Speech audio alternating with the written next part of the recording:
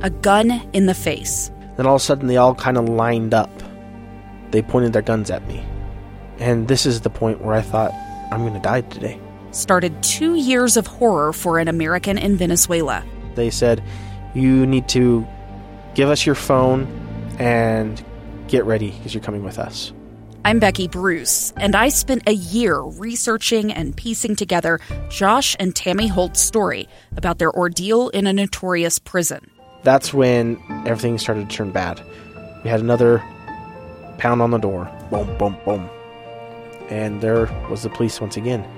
You can binge all of the episodes of Hope in Darkness on KSLpodcasts.com or wherever you get your podcasts.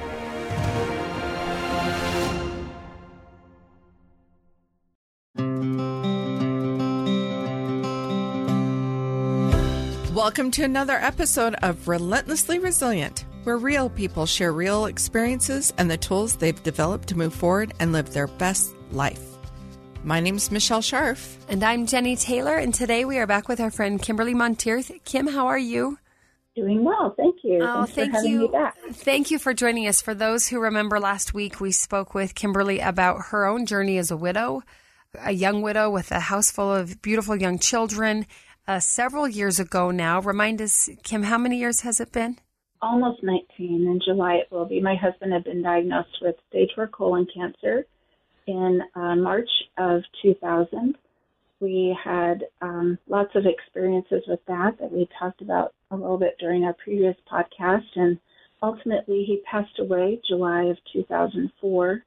And I think today we're going to talk a little bit more about that journey after he passed away.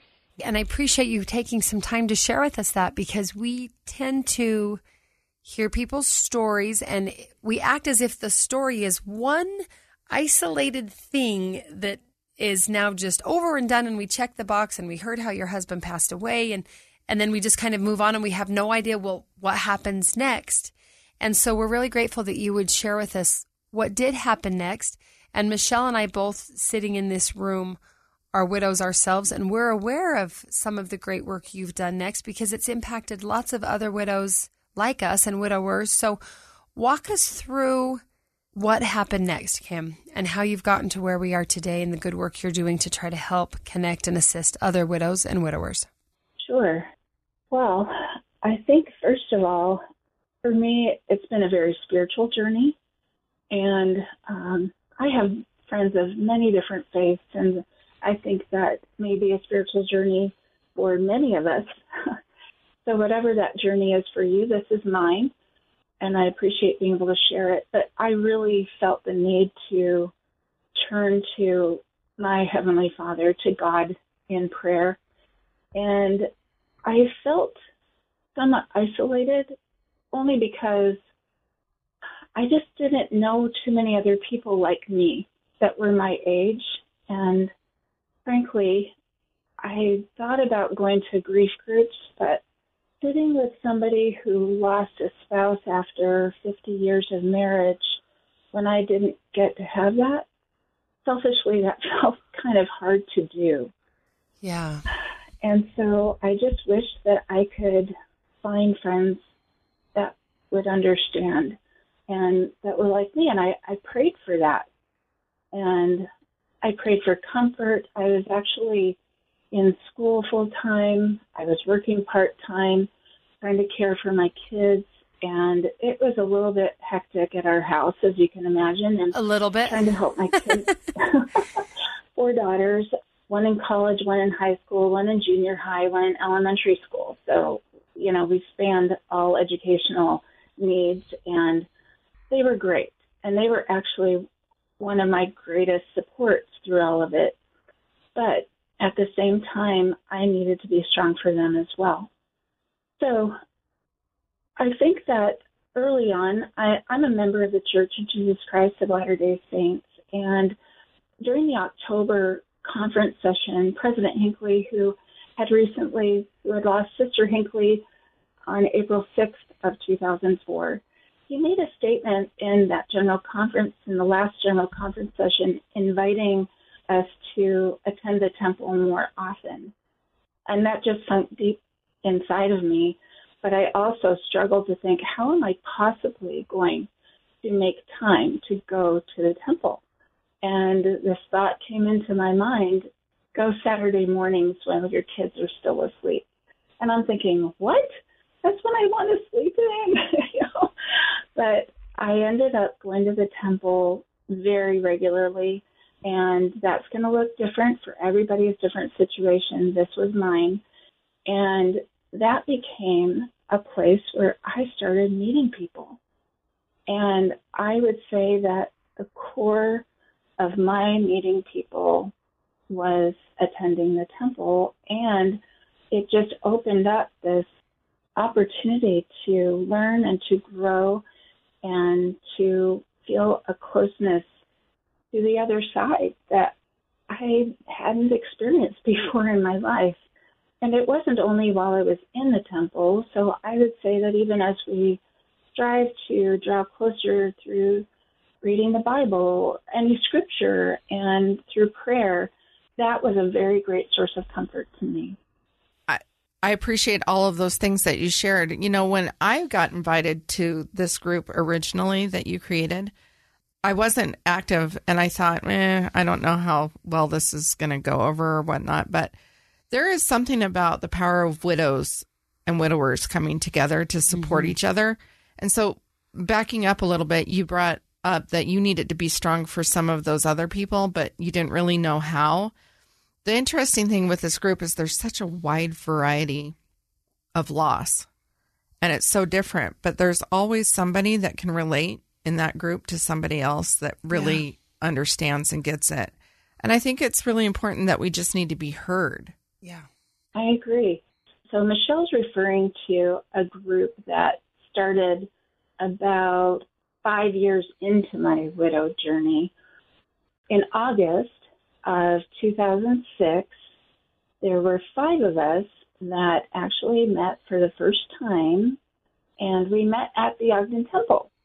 And we had arranged this meeting, and it's like we all knew each other through different people. We all connected and decided on this particular time to meet there, and we did. But after that, we chose to come to my home later in the evening, and we were sitting around talking, and one of the other young widows said that she was meeting with a counselor, and she had told him that we were going to meet and that we thought we would do that like once a month. And he said, well, let me guide you a little bit. So instead of having you wallow in grief, let's do some grief group sessions over the course of about 8 weeks. And so Kent Allen is a marriage and family therapist in the Ogden area, and he was kind enough to set up an evening each week for about 8 weeks that was leading into the Christmas season. And that was the very first time that I'd ever gathered with other young widows like that. And it was just widows at the time, no widowers.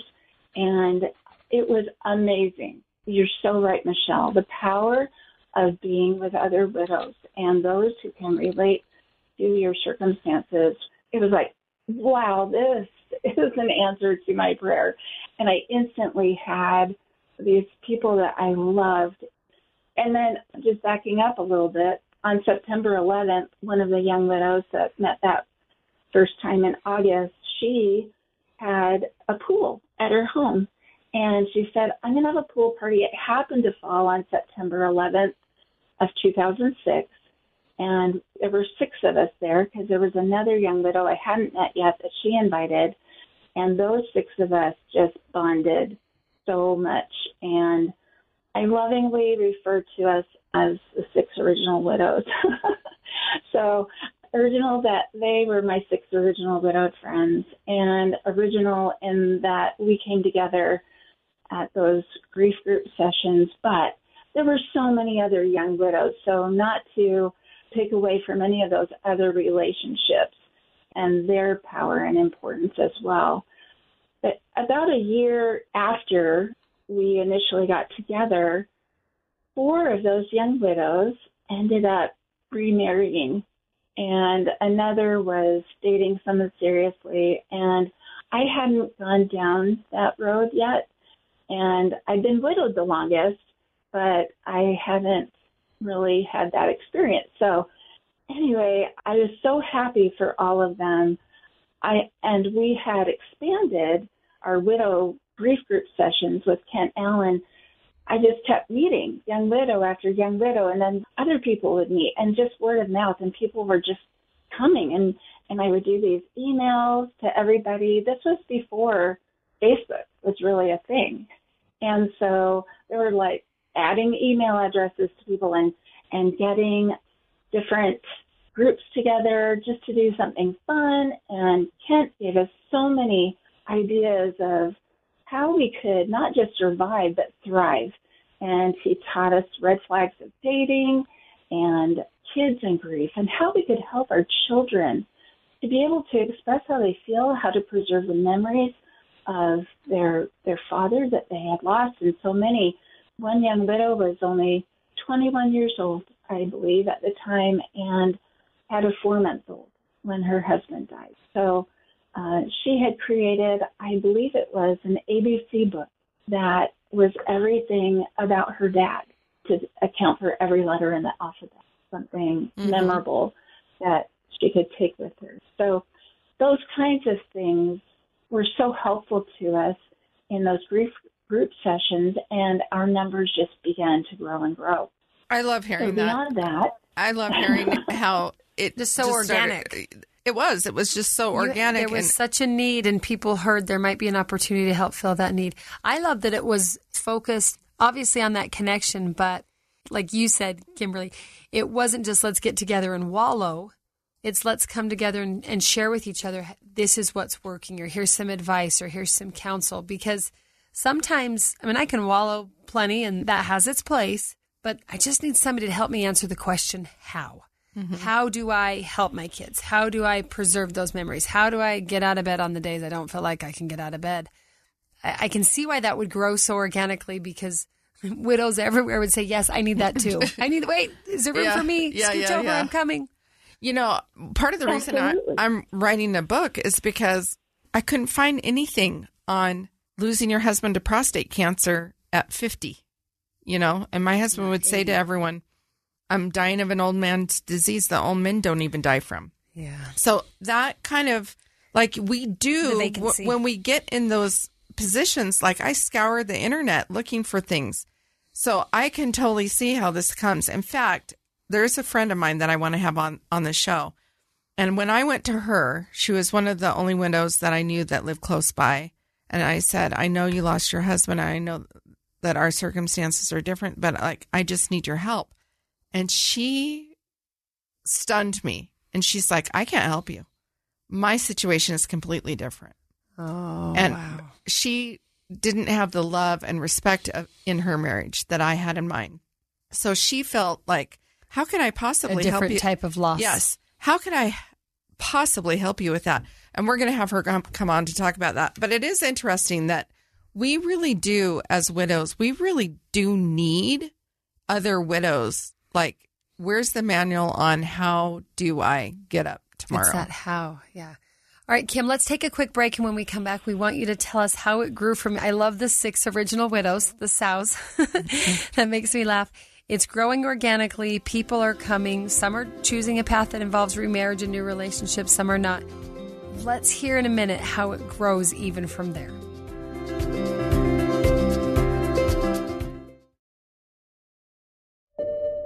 I'm Dave Cawley, investigative journalist and host of the podcast Cold. In October of 1985, a woman named Cherie Warren left work at a busy Salt Lake City office to meet her estranged husband at a downtown auto dealership. She never made it home. Cherie's car surfaced weeks later in Las Vegas. In the parking lot of a hotel casino. No one knows how it got there. Strange. It was strange. Both Cherie's estranged husband and her boyfriend raised suspicion for investigators. I kind of thought that he might have done something. But no arrests were ever made. In Cold Season 3, we dig into double lives, make new connections in the case, and examine the difficulty raised by reasonable doubt. We want answers just as much as anyone else. They have creeps like that now too, so nothing's changed. That's the new Cold Season 3, The Search for Cherie. Now available anywhere you get your podcasts.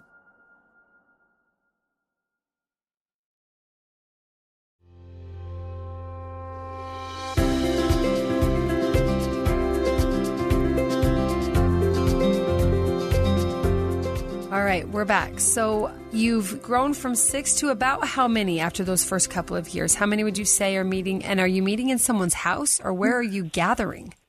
Actually, Kent was kind enough to allow us to gather, and he had a large room in his office space. Oh, perfect. Yeah.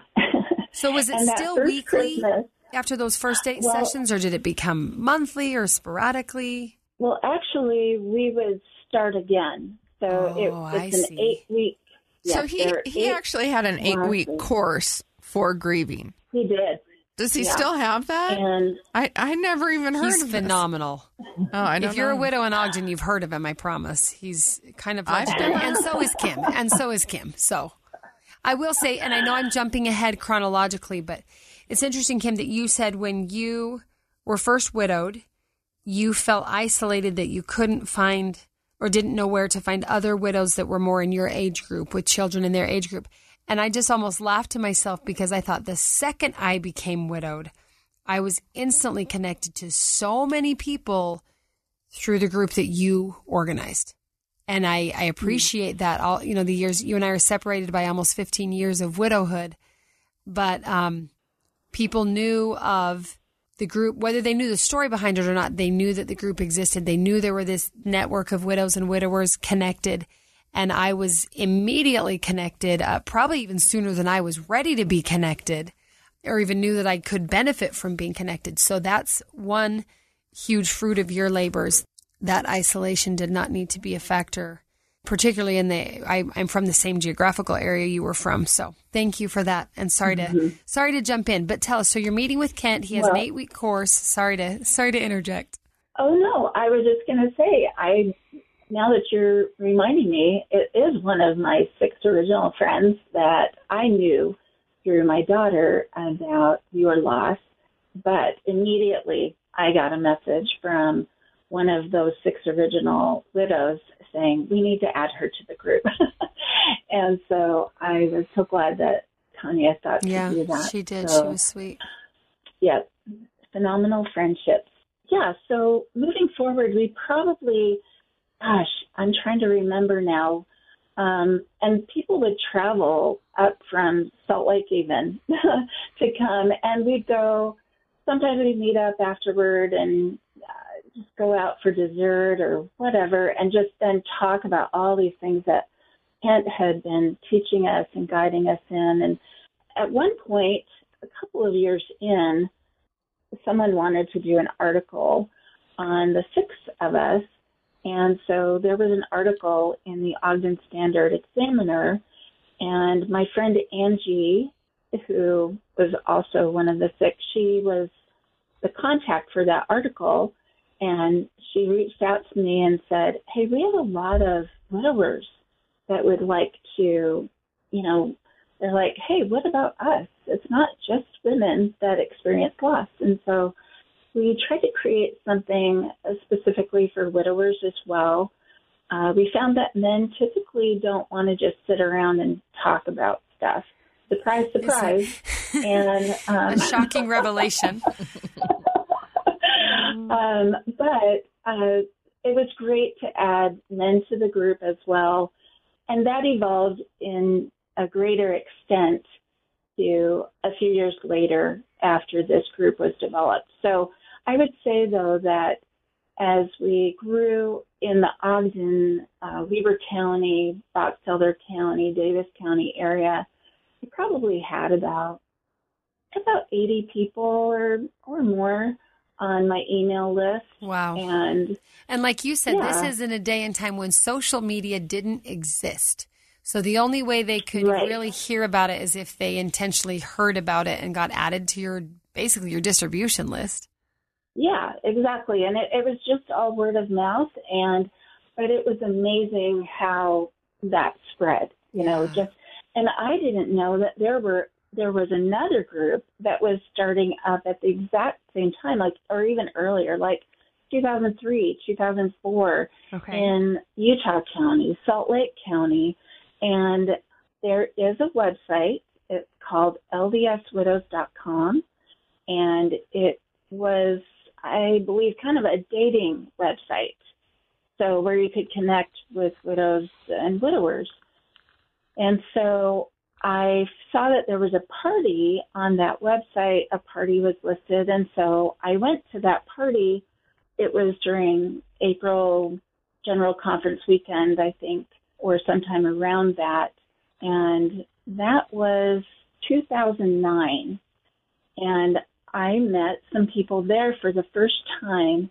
And I had been thinking previous to this how beneficial it would be if we could have some sort of a conference, almost like having education week for widows and widowers, that they could learn and experience the same things that we widows had experienced through Kent Allen, and get some tools, help them be resilient, help them to move forward in their lives and without leaving their past behind them. So it's not to, I feel like as we move forward, if we use that terminology, it means that we're bringing everything with us as well. Right. Rather than just moving on or getting over it, or what other phrases sometimes we tend to use in our culture.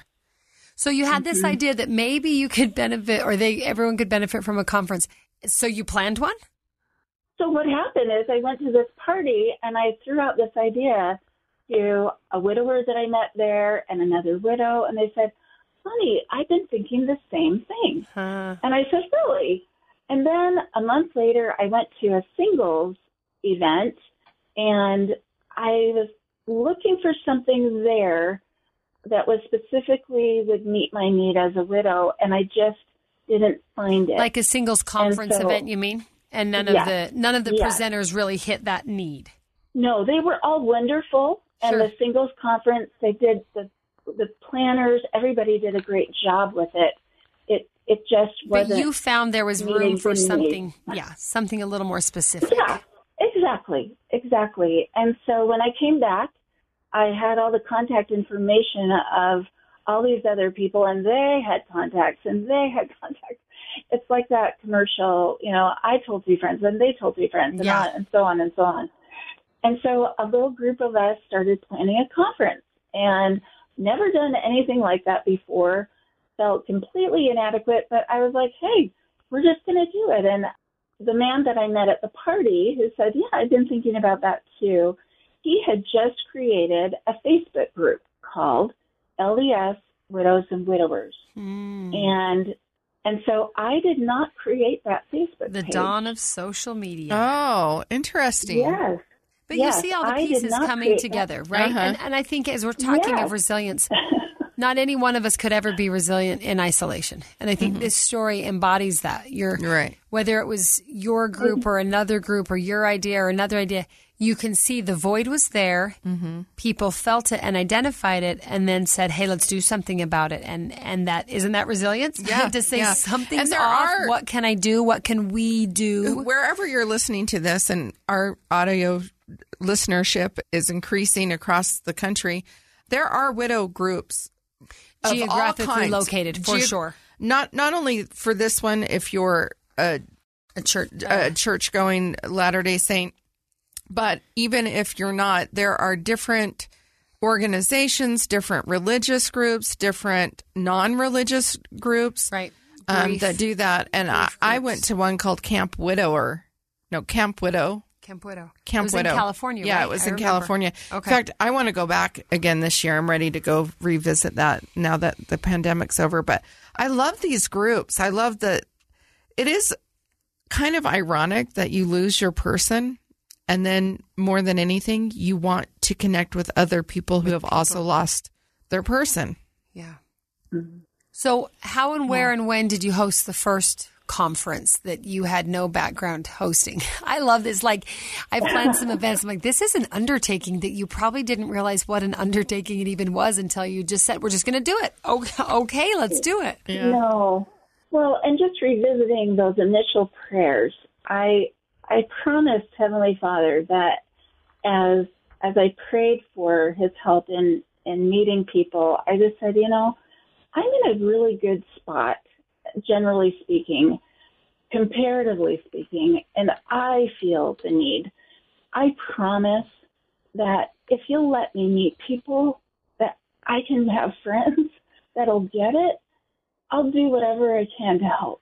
To help someone else, that outward thinking. Yeah, I want to be able to help. And I'm completely inadequate, but I know that if I ask for your help, I know you can help me do anything. And that is the miracle of this. The miracle is, for me, is having a front row seat of watching the miracles and seeing the miracles and seeing all of the people come together, not just one person. No way could one person do this. Sure. No way. And so that first conference, we started meeting at like a Paradise Bakery, I think, in Bountiful, just because it was kind of equidistant for the north and the south to come up. And we held it in a chapel in Layton. The idea was that it was close to I-84, I think that's right, that we could go up to Snow Basin for one of the activities and do one of the dinners that was in the lodge up on the top of the hill. So it was a really great location for that, and we got permission to use a church building. I just want to clarify that LDS Widows and Widowers, as it was originally called, we now refer to it as Latter-day Saint Widows and Widowers, is not an official organization of the Church of Jesus Christ of Latter-day Saints. It is never intended to replicate the single adult organization of the church. Absolutely, it's its own thing, and we do everything we do is on a volunteer basis. We do strive to live by the principles of the church, and in that invite everyone who is interested in being part of this group that is a widow or widower is welcome.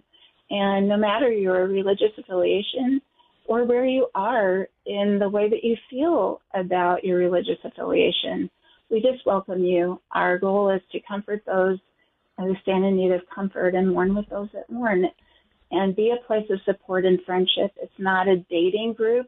It really is a place to support one another. This is where I'll interject again, because when that same friend that you and I share, Tanya, when she reached out to me to let me know about the existence, particularly of the Facebook group, we weren't talking conferences at that point, really early in my widowhood. I remember my reaction being, I am not looking for a widow dating site. And she reassured me that it is it's not a dating site, although several widows and widowers have connected through that shared loss. But let's talk for a minute, Kim. What year was that first conference? So the first conference took place March of 2010. And how many participants did you have? Probably about 200. Oh my gosh, that's a lot. That's your first. Okay, so this was not 20 people. So after March of 2010, and it sounds like you had activities and meals and speakers. So this is a legit conference. This isn't just like, hey, come show up for an hour. What, during that, if you can, put yourself back to that day, did you know then that this would be a recurring theme? Did you say, okay, we're going to do this annually, we're going to do this 5 times a year? Did you make a plan at that point, or did it continue to just grow organically from that 2010?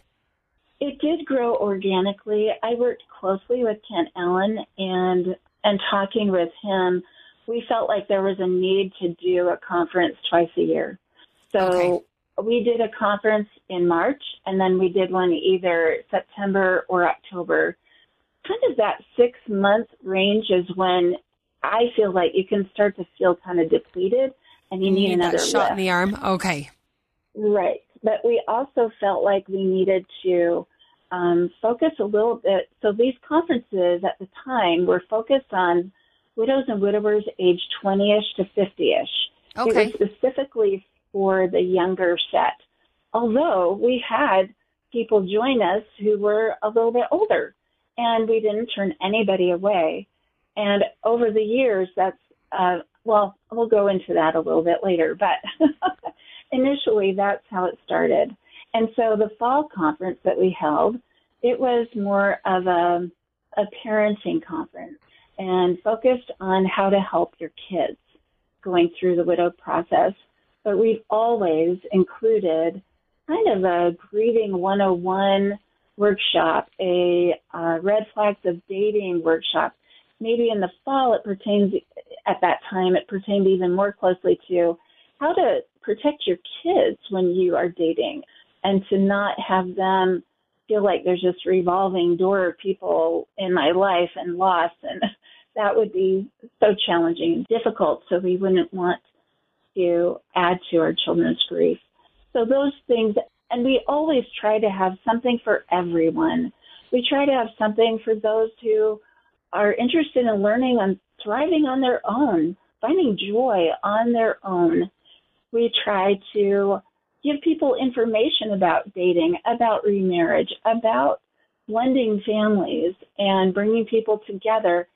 And even if that's not your interest in that moment in time, it's information to put in your back pocket, because it's amazing how often I would hear someone say, that is not for me, and 6 months later, they are getting married. And so we just don't know when opportunities come into our life. So it feels really important to gather information that can be beneficial to us, hold on to that for the time that it's needed.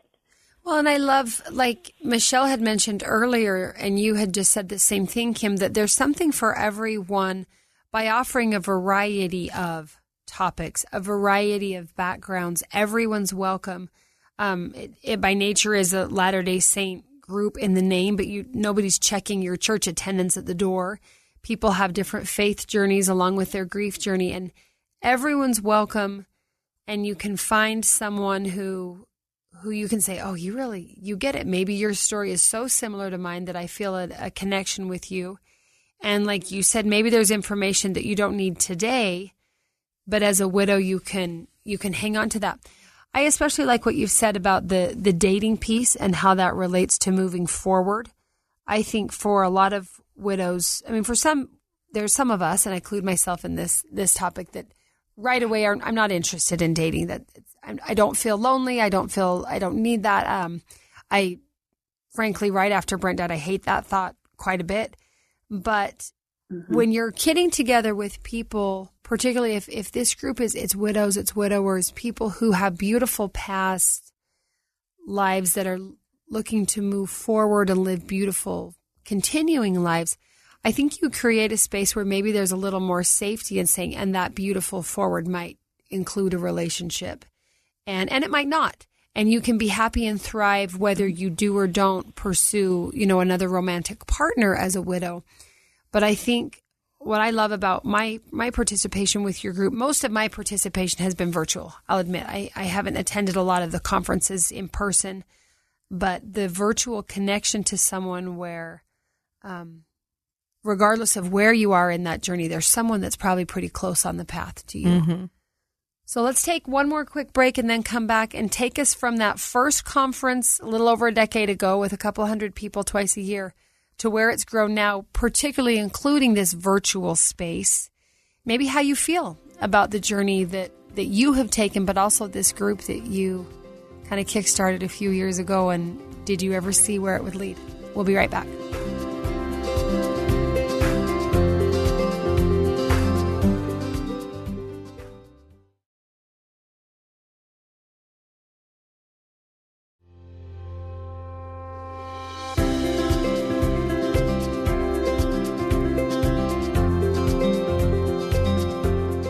Kim, so we're jumping into our final segment. I would love to hear your thoughts and also your perceptions of the last decade. You've given us kind of that first decade after you lost your husband and how God guided you and some friends and some other widows to this beautiful creation of a community. And now it's kind of, I imagine you've got to step back sometimes and say, holy cow, how did this all come to be? Are you content with it? Do you feel... Did you envision any of this? Did you kind of had a hunch from the beginning this is where it would go? Or walk us through maybe the fast forward version of the second decade of the Widow and Widowers group you helped create. Well, we continued to have conferences twice a year for several years. We moved our location to a stake center in Centerville, and we're there for 5 years.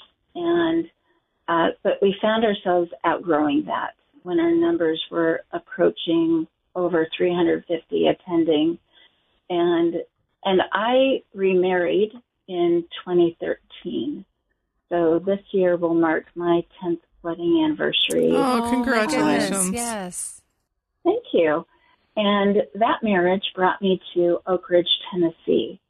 So I was planning conferences, like we had our March conference in 2013. I got married March 30th of that year. Oh, my goodness. And so, yeah, that was a little bit crazy. Just from the event standpoint, oh, my goodness. Yeah. And so we got home, and immediately I started planning for the fall conference of 2013. Then immediately you're done with that. You're out for that. A twice-a-year conference is a full-time thing. It really is. So in 2014, at that March conference, the planning committee, I've always had amazing planning committees over the years. So many wonderful people. No way anybody can do this alone. And we had decided that it would be wise if we invited those who felt inspired to hold regional mini conferences in the fall in their own area, so that people who may never travel to Utah may be able to enjoy that kind of association where they live. So we had some locations feel impressed to do that early on, and so some regional mini conferences took place, and then they kind of grew and expanded, and that invitation still exists, and we still just let people feel inspired as they do. And it is, again, I say, an amazing blessing to have a front row seat to watch all of these miracles take place as these regional conferences unfold and hear their stories. So that's when we moved into an annual main conference. And when we outgrew the Stake Center in Centerville, we moved to BYU for a few years. Then the pandemic happened, and after the pandemic, we have moved our conferences to the Salt Lake City Institute of Religion on the campus of University of Utah. And so we had our first in-person Widow Widower conference last May, but this year it will take place at the Institute at the U in March. It'll be March 9th through 11th. So we're in the midst of planning that right now. So the journey over the last decade has been one of constant change and constant appreciation for those who have selflessly been serving and contributing to the Facebook group. And we vet every invitation to join the group, every request to join the group, because we want to be sure that those that are in the group are widowed, and we're not exclusive to the point that you can't remain in the group if you're remarried, or if you were widowed and got divorced, or you were divorced and then you remarried and then you widowed. It's just that you were at some point widowed. Because one thing that I think people kind of have a misconception about is that if you've remarried, then all of a sudden you never grieve again. And nothing could be further from the truth. You can never. I love that you address that. We've talked about that a lot. Michelle and I've talked about it a lot with some of my fellow Army military widows, that regardless of how beautiful the future might be in any way with a relationship or not, I will forever be the widow of Brent Taylor. That will never, you don't erase that. You don't check the box, be done with that. You don't graduate. Our children don't ever graduate from having lost a parent. We don't age out of that. And so I appreciate that you recognize that and give space for that you can be still unremarried widow, a remarried widow, a divorced remarried widow, whichever category of widow you are. If you've experienced widowhood, there's room for you. And I love that you make that space. Absolutely. It is hard because we receive requests from a lot of different situations, and it is a very small niche that we address, and we know that grief is, I think, unfulfilled expectations is one of the most challenging grief circumstances. Don't you? Yeah, absolutely. Yeah. Of life. And we could apply that to grief of all kinds, not just widowhood grief. Kellyanne, wouldn't you agree? Exactly. Our producer in here. The unfulfilled expectation of what I thought my life would be, what I thought my future would look like, what I thought my path would hold. Okay, Kimberly, you said this year's conference is coming up. There will be people who hear this episode before then, that time in March, that might say, hey, I wonder if there's a spot for me. I wonder if maybe I could benefit from attending and participating. Tell us a little bit, if you can, about what those couple of days in Salt Lake will involve and how someone can register. Is there a cost associated? How would they register if they decided they wanted to come be a part of that? Is there still room or is it full? Those are great questions. For us, these conferences feel more like a family reunion feel as opposed to a formal business conference feel. I love it. So we are a little, and it's just us. You know, and when I say just us, there are over 7,400 members of this Facebook group. So wait, say that number again. How many? How many? Over 7,400. There may be even beautiful that is. In.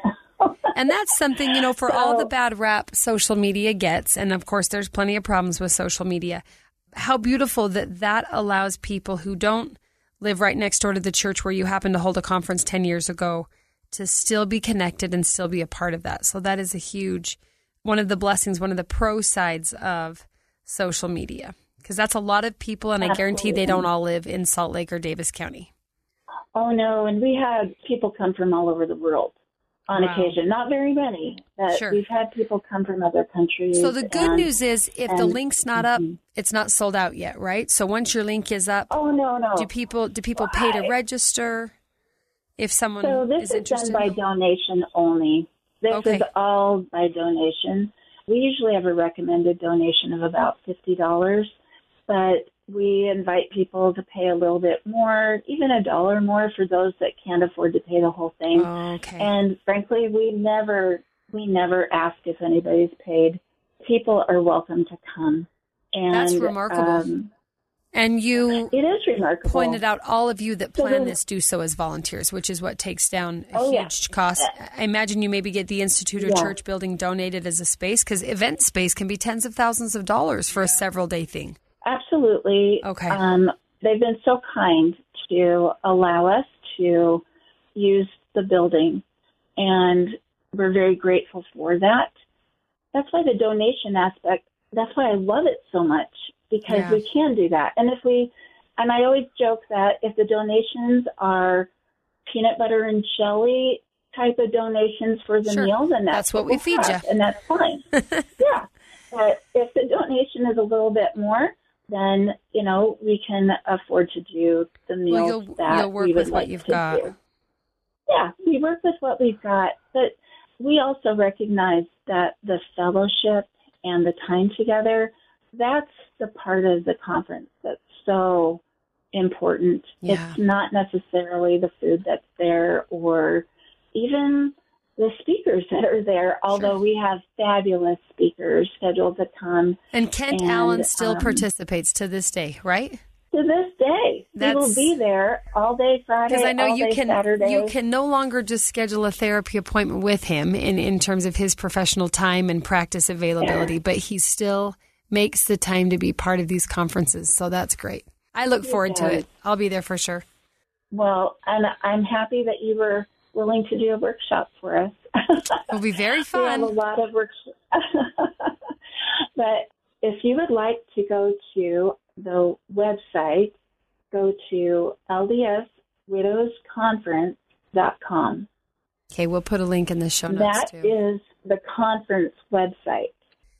Thank you for sharing. I mean, now we've shared almost 20 years, 30 years, if you back up to where you shared your beginning story of your life with your husband and your young daughters, and now to the great work. I know Michelle and I have often spoken about and experienced the help that service gives resilience, the help that thinking of others gives you when you're trying to be resilient. We all go through difficult things, and it's easy to get stuck in how difficult those things are.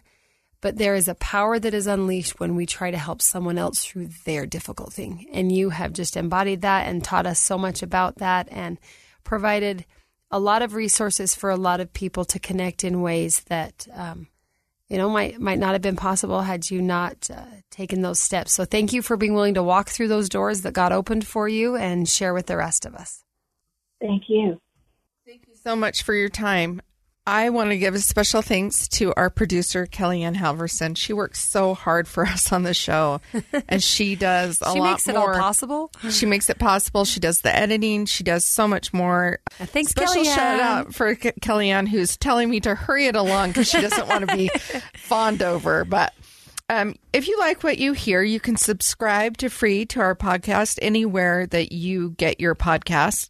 Be sure to give us a rating and a review. It really helps us move up in the directory of podcasts. And it helps people find it more easily, for sure. Yeah, for sure.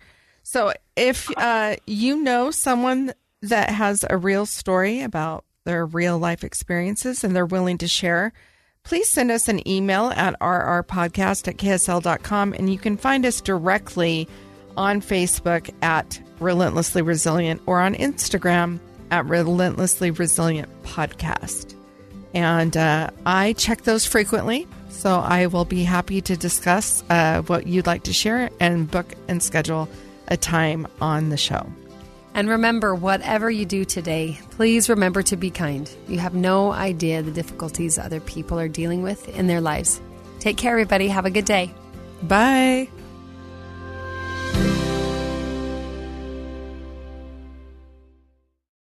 A stranger with a gun came upon two teens taking pictures under a rising full moon. But violence is only the beginning of this story. Sometimes I thought, there are no miracles. Yeah, there are, and this is a big one. I'm Amy Donaldson, and I've spent my career talking about how lives are undone by violence. The Letter is a podcast about how lives are remade. Follow The Letter at theletterpodcast.com or wherever you get your podcasts.